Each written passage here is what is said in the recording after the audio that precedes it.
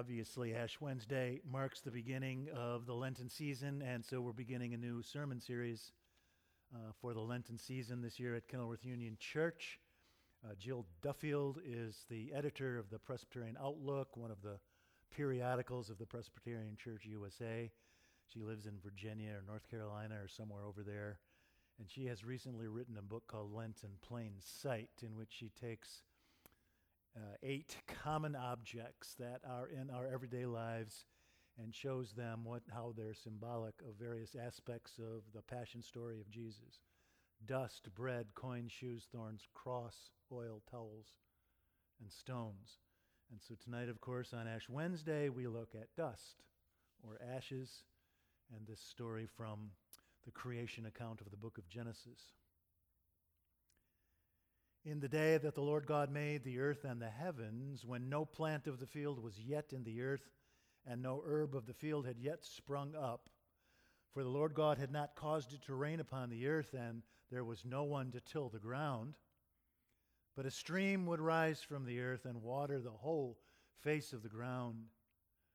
Then the Lord God formed man from the dust of the ground and breathed into his nostrils the breath of life, and the man became a living being.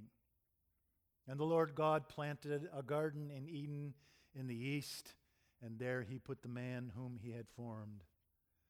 Out of the ground the Lord God made to grow every tree that is pleasant to the sight and good for food, the tree of life also in the midst of the garden, and the tree of the knowledge of good and evil. Pray with me. May the words of my mouth and the meditations of our hearts be acceptable in thy sight, O Lord, our rock and our redeemer. Amen. So, of course, Ash Wednesday is the day in the church calendar when we pause from the tether and pang of frenetic activity to think about our mortality. It might not be the pleasantest holiday in the church calendar, but it might be important. On Ash Wednesday, we pause to consider that our destiny is identical to our origin. From dust you came, to dust you shall return. Our origin is dust, and this is true both scientifically and theologically. Scientifically, biological life leapt from inert dust into frenetic activity and vitality about 3.8 billion years ago, less than a billion years after the earth itself congealed from the primordial elements of the third rock from the sun, hydrogen and nitrogen, carbon, oxygen. Just a little of those elements, maybe animated by an electrical charge. It might have leapt from the silt at the bottom of the ocean's Stygian depths, or maybe in geothermal ponds like at Yellowstone. That's scientifically. Theologically, Genesis tells us that God bent down and scooped some earth from the dust and formed it into a humanoid shape and breathed the breath of life into that being's nostrils, and the man became a living being. If God is good, we will leap and cavort for 80 or 90 years, but then we will return to our origin. And return to our origin we will. From dust we have come, to dust we shall return. This is our destiny. Our earthly lives are finite. It's kind of a grim thought, isn't it? Why darken an otherwise pleasant spring day with such somber reflections? Well, I'll tell you why. You hear me say this all the time. Life is very, very good, but also very, very short. Therefore, be quick to love and make haste to be kind, because we do not have too much time to gladden the hearts of those who walk the way with us. In other words, make the most of what you've got while you've got it.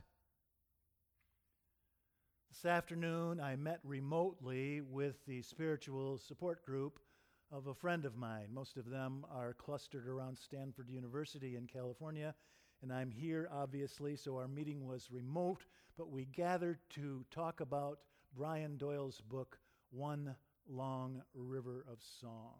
Isn't that a wonderful title? one long river of song.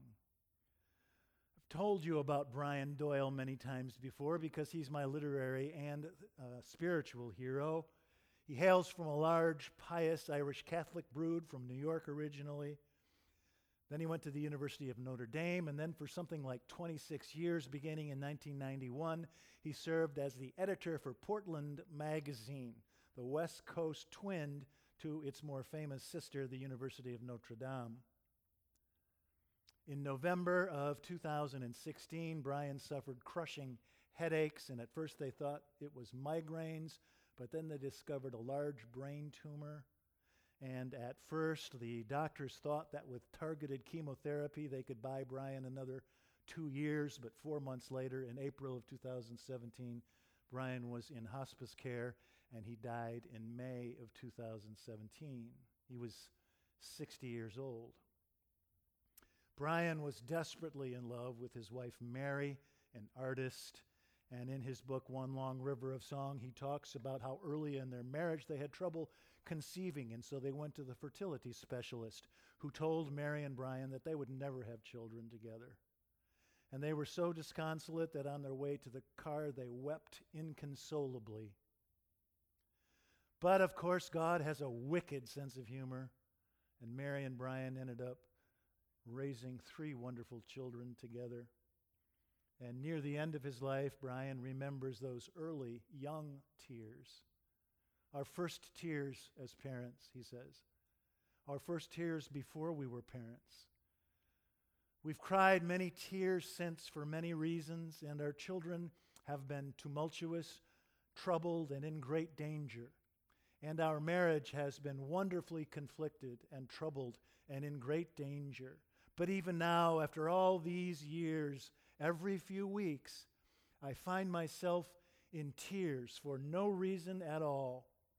And I know it's because we were blessed with children, 3 of them, 3 long, wild prayers. And they were the greatest gift a profligate mercy ever granted, shuffling, muddled me.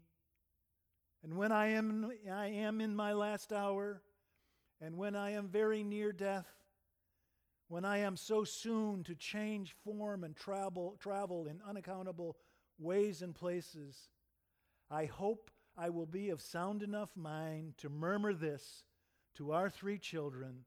It was for you that I was here, and it was for you I prayed every day of your life.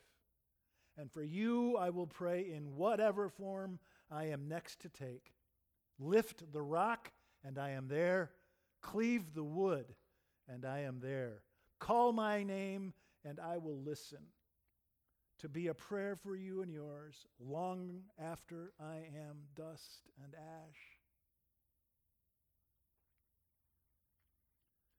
Our earthly lives are finite, earth to earth, ashes to ashes, dust to dust. But God is good and will not abandon us to the dust of the earth. Robert Frost said, in 3 words, I can sum up everything I know about life. It goes on.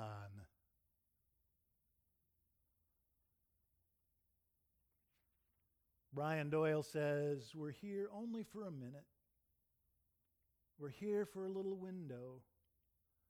And to use that time to catch and share shards of light and laughter and grace seems to me the great story. I would sing my books if I could. So sing and pray while you've time. Catch and share shards of light and life and laughter and grace while you can. And then when there is nothing left of your corporeal existence but dust and ash, perhaps, if God is good, your song and your prayer will go on and on. They'll lift the rock and you'll be there. They'll cleave the wood and you'll be there. They'll call your name and you will listen. An everlasting prayer for those who gladdened your heart every day of your life. In the name of the Father, and the Son, and the Holy Ghost. Amen.